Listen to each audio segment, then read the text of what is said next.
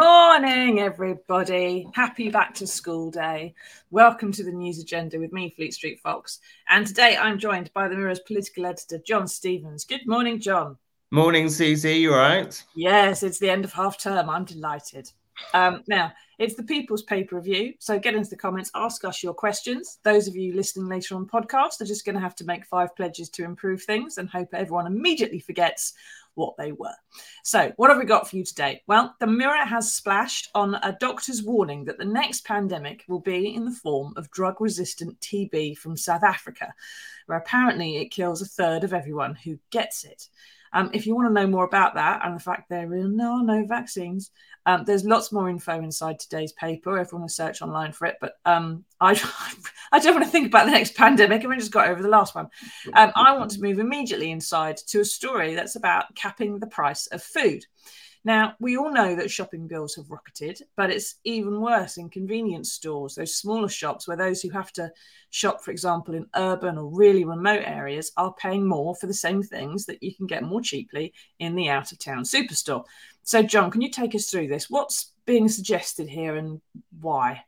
Yeah, so this is some research from Which, and it's saying that people who rely on buying their shopping from smaller stores, whether that's your local corner shop or something like a Tesco Express rather than a big supermarket, they're paying a lot more for their shopping. They've got a figure that if someone was buying their groceries over a year from a Tesco Express rather than a big Tesco, that would cost them about £800 more a year. And I think that we all know this, it's more expensive if you're shopping one of those places. But for a lot of people, they don't have much choice. If you've not got a car or one of the big supermarkets isn't very close by, you're not really going to lug home all your weekly shopping all in one go from the supermarket. And so there is a bit of concern here from Which about what's been done and whether ministers could take some sort of action.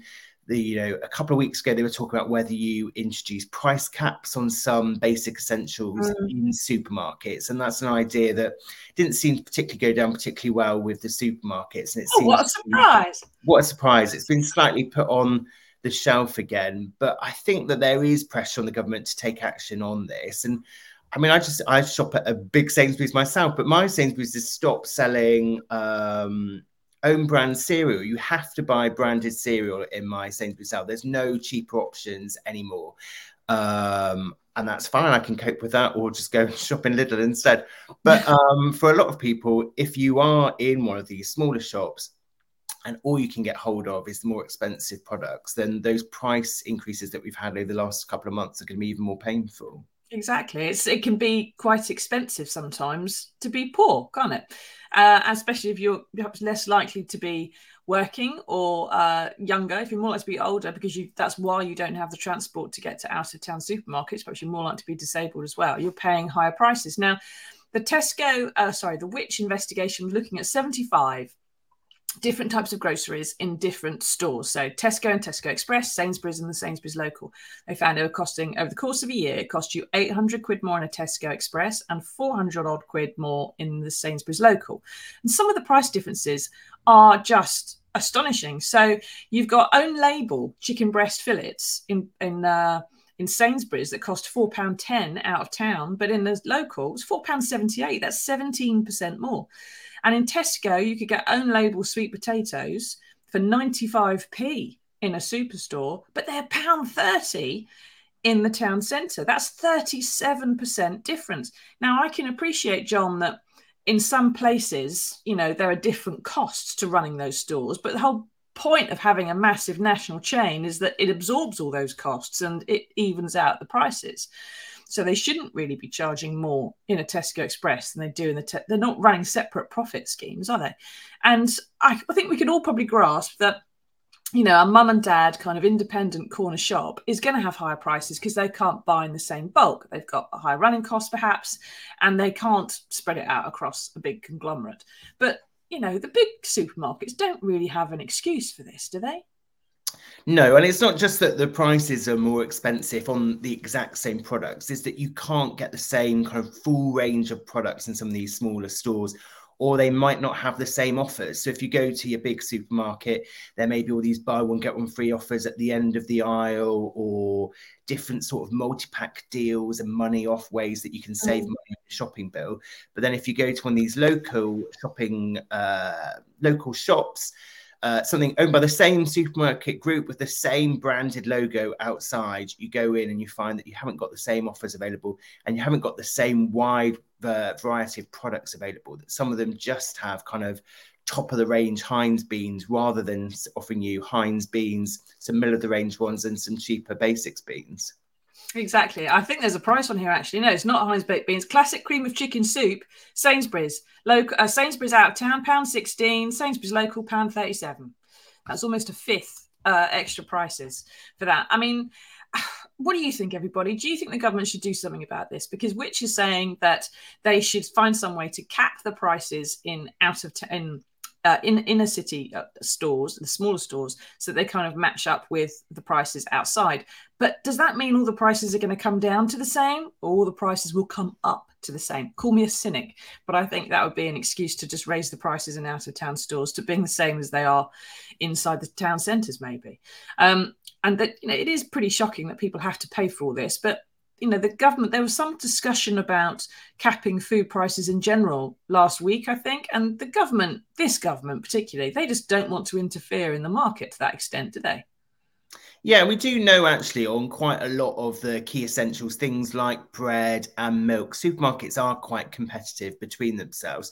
So that we know that the prices have come down on a lot of those things, that even though people's total shopping bill has gone up massively in the last couple of years, they do like to reduce the prices on a couple of kind of those popular items, and then they can boast about how they are cutting prices on the basics that a lot of people buy. But obviously, yeah, supermarket pricing is fairly complicated. And I think also, if you did bring in caps on prices, things are constantly changing. All the different inputs are constantly changing. The price of fuel, price of delivery, the price of wheat.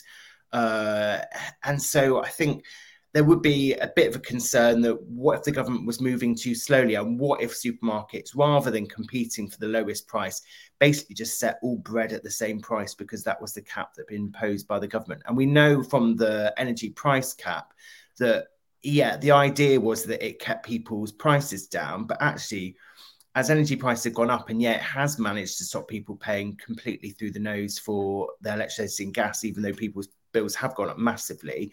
A lot of places you can't get anything other than the government cap now. There isn't a range of prices on offer. And I think this would be the concern. If you suddenly had the government saying, well, you cannot pay more than £2 for 4 pints of milk, then I think you would see everywhere charging £2 for it, whether or not the price was going down or up.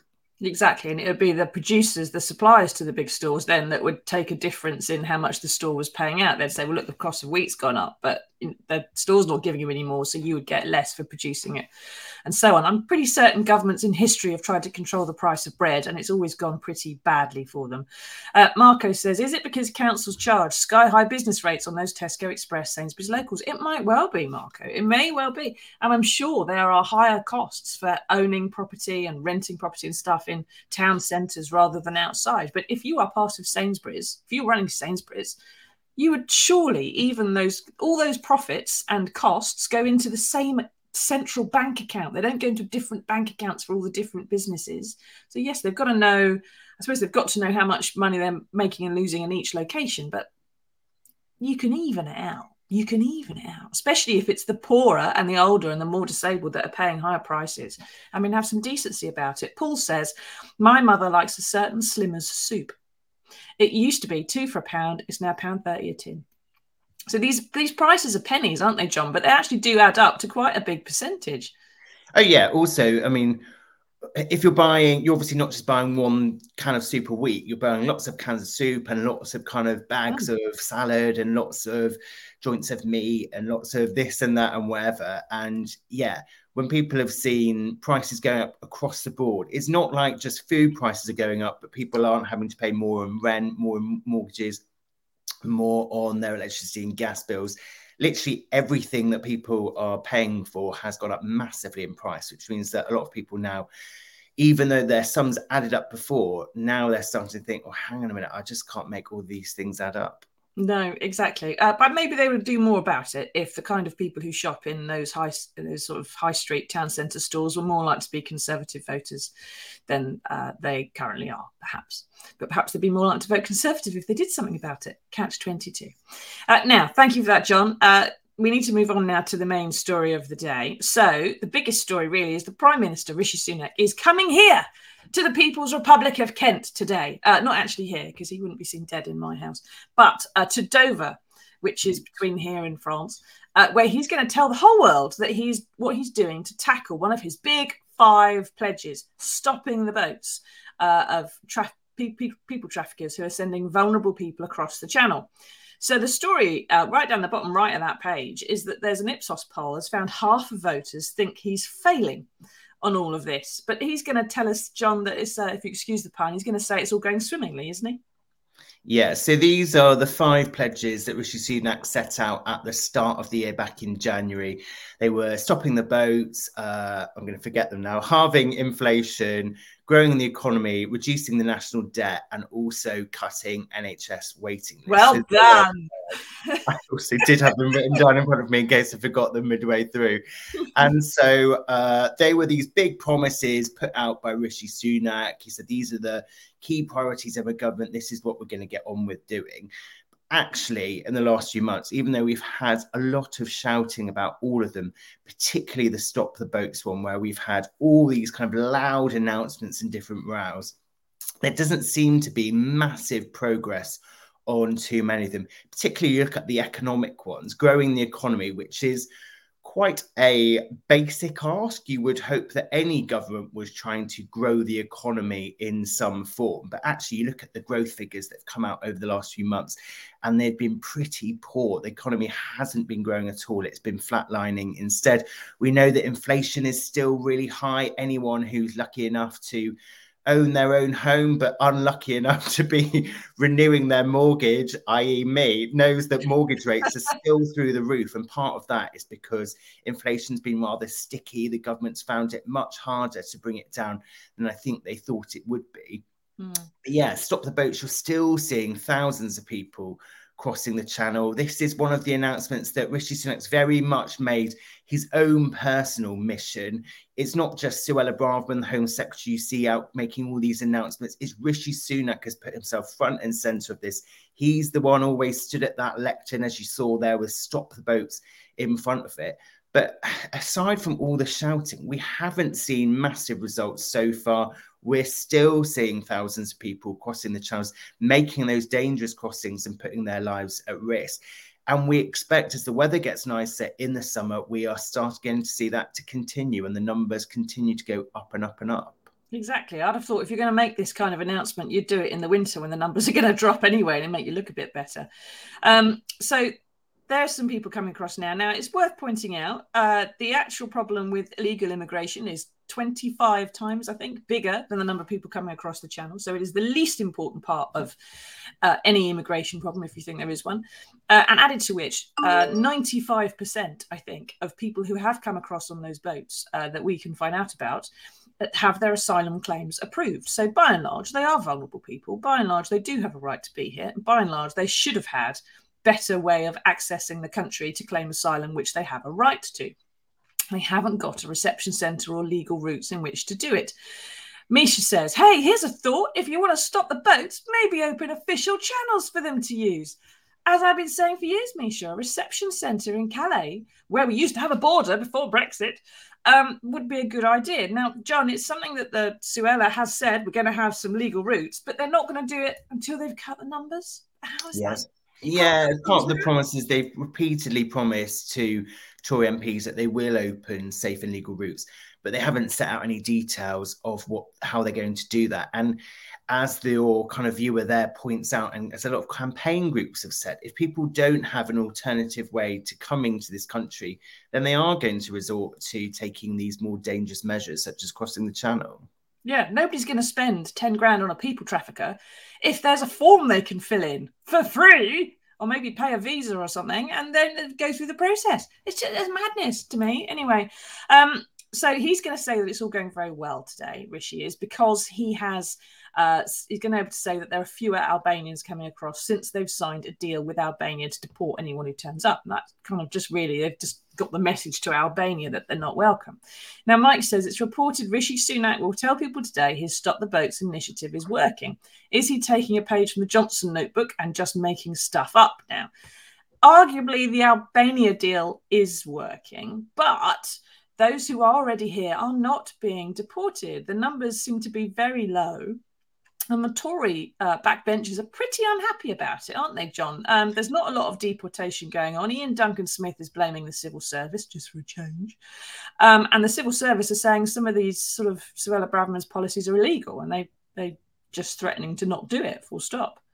Yeah, and on this Albania deal, they've got this deal with Albania to deport people back home to Albania. But yesterday, Robert Jenrick, who's the immigration minister, was the designated minister out on the Sunday shows on television, and he seemed to be getting in a bit of a muddle when he was asked about the numbers. How many people exactly have been sent back to Albania so far? And he said it was hundreds, but he was unable to say, well, how many of these people are people who've crossed the channel? How many of these people are criminals who've been in jail and been sent back to Albania? Because that has been the suspicion that a lot of these people going back to Albania, rather than people who'd crossed the channel, they're people who were locked up in jail anyway for committing crimes. And so therefore, it's been a lot easier to deport them. I think the question will be, how much of a deterrent effect does it have?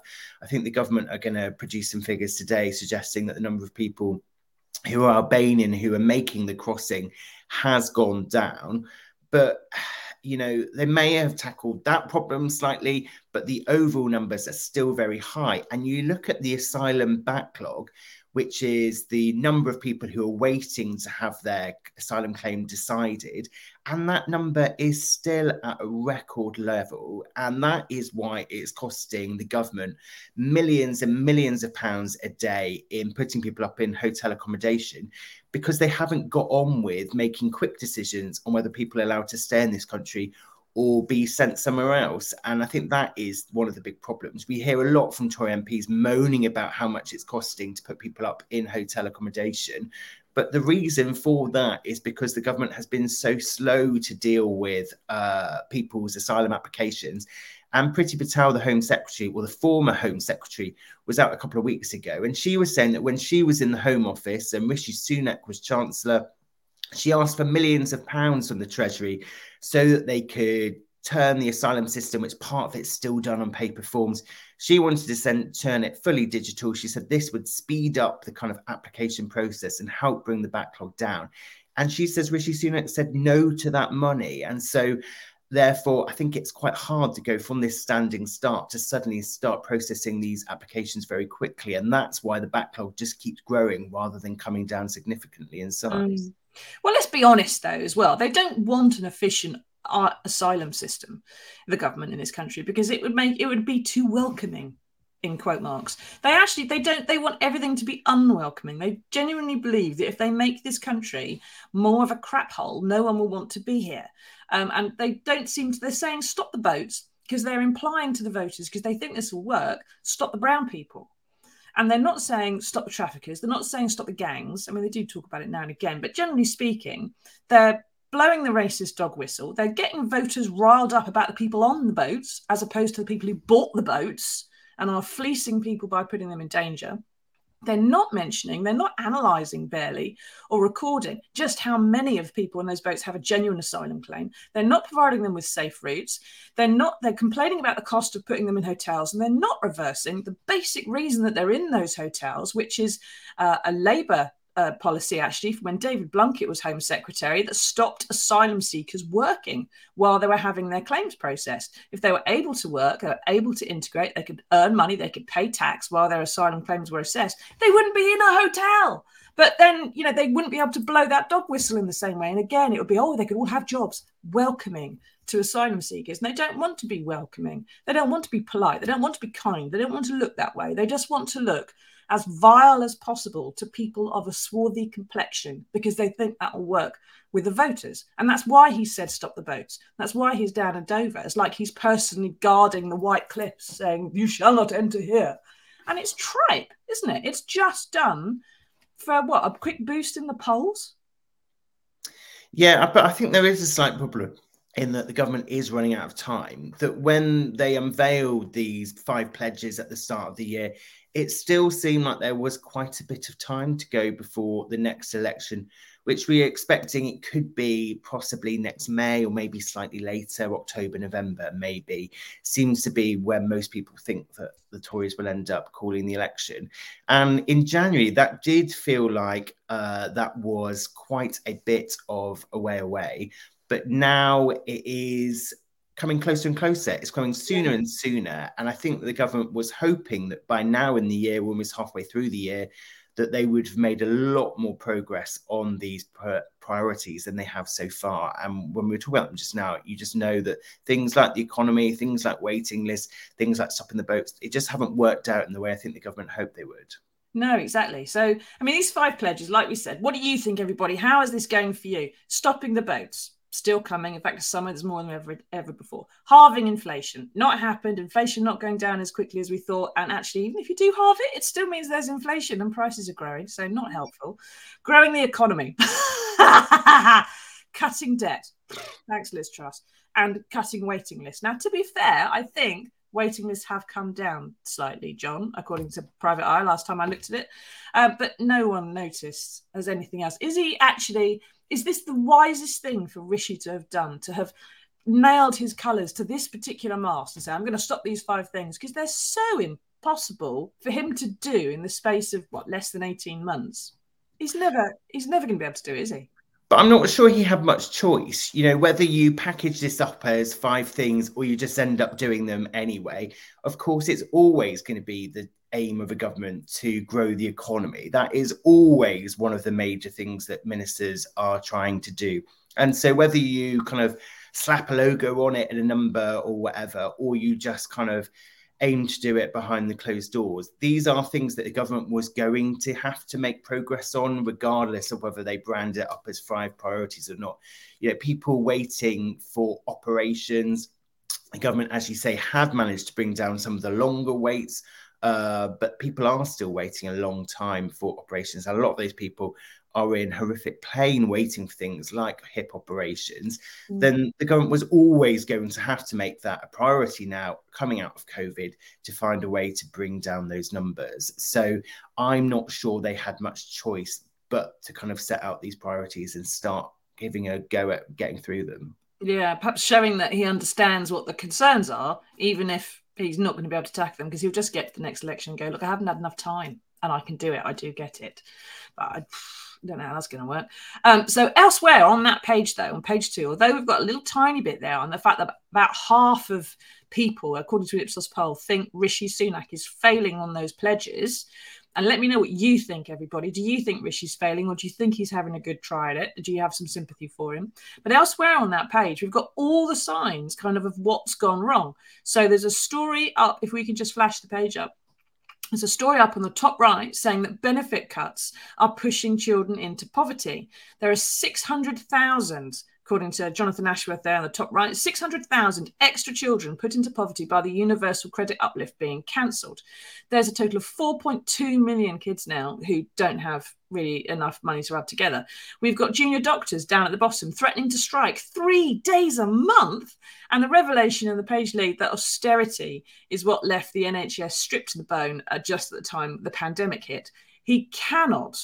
I mean, there's so much stuff that's wrong. It's systemic there, isn't it, John? It's poverty, it's benefits, it's industrial relations, it's the NHS, and the leftovers of the pandemic as well. He's just, I almost feel sorry for him if I didn't know he was jetting around the country on a helicopter every 5 minutes on his own expense. Yeah, and just remember back to, I think it must be a couple of months now, when things did look slightly up for him. We managed to get some sort of deal on Brexit in Northern Ireland. and he did manage to fix one bit of the NHS strikes. And suddenly all the kind of Tory supporters were saying, oh, he's Mr. Fix-It, he's sorting everything out. But you look at that page and you look at the massive list of problems this country faces at the moment, and you look at the reasons for those problems. So that big article there, the main story on that page, is about austerity and the effect it had on the health service. And the COVID inquiry is going to start up properly next week and start hearing about the preparations that the government made for a pandemic. And there are going to be big questions asked about how much of that austerity that was brought in under David Cameron and George Osborne, how much of an impact did that have on the NHS, which meant that when the pandemic hit, it wasn't able to cope with what it was hit with. Well, as I can recall, from the start of the pandemic, there was a warehouse full of unusable PPE that had all decayed past the point of use because everyone had run out of money and they couldn't renew it, which was the main thing that caused the problem with austerity.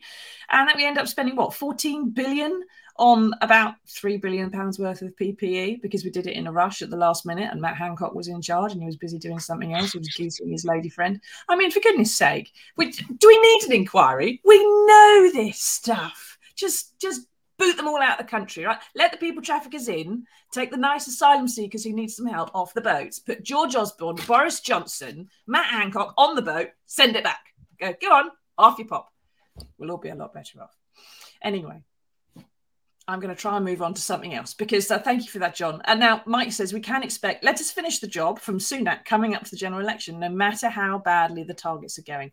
That probably is going to be the 3-word slogan, finish the job. It's the job he's done. And the job the Tories have done for the past 13 years, which I suspect will be the problem, be 14 years by then. Anyway, thank you for that. We do have managed to find some good news in the world. There is some. It's there. And we found it for you. Here it is. Real good news.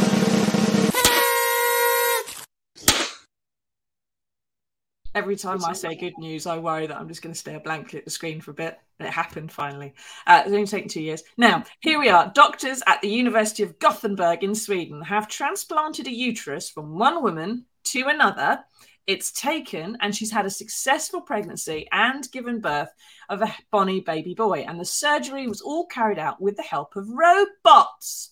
Now, John, this is a world first for robots to help in as much this way and to have something so difficult and so incredibly important done as well by them. But perhaps it shows that, do you think this is proof that AI isn't as bad as is currently being made out? Yeah, I mean, we seem to spend the last couple of months just freaking out about how the robots were going to take over and destroy humanity and it was going to be the end of the world and it was absolutely awful. And we've heard from all of the kind of tech gurus, people who work for these big companies in America, saying they're actually worried about the robots and what they're doing. But as you see on this page, there is some good news. There is some positivity that, yeah, it is incredible what people have managed to kind of get robots to do when it comes to the field of health and allowing them to do sorts of operations that in the past they just thought would be impossible. Exactly. And I dare say the panickers would think that when the robot was in there, they'd, just run haywire and start goodness knows what and everything else. But you can have a robot that's in there doing one thing and then goes, oh, look, there's some cancer. I'll just scoop that out right now before it causes a problem. We have AI in all our lives. There's AI on this software probably recognizing our faces and our voices and everything else. There's AI on our phones and fingerprint recognition and face ID. We're fine with most of it. I'm sure there will be a way through without having a moral panic. I don't mind being upset about the possibility of Skynet coming to fruition. I just mind the fact that we panic because I don't think panic helps in these brains. Would be nice. But anyway, it'll be especially useful if we can have robot doctors, as if the NHS junior doctors are on strike for 3 days a month. We can go and see the medical bot instead. Then they'll all be complaining about how much they're paid, won't they? Right. What a Monday it's been. Thank you for taking us through all this, John. Thank you, everyone, for taking part. If you're listening on podcast, please leave us a review so other people can find us. We will see you again on Wednesday for another edition of the News Agenda Explained, when hopefully Rishi Sunak will have been ejected from the People's Republic of Kent because we don't really want him here. Till then, everybody, tatty bye.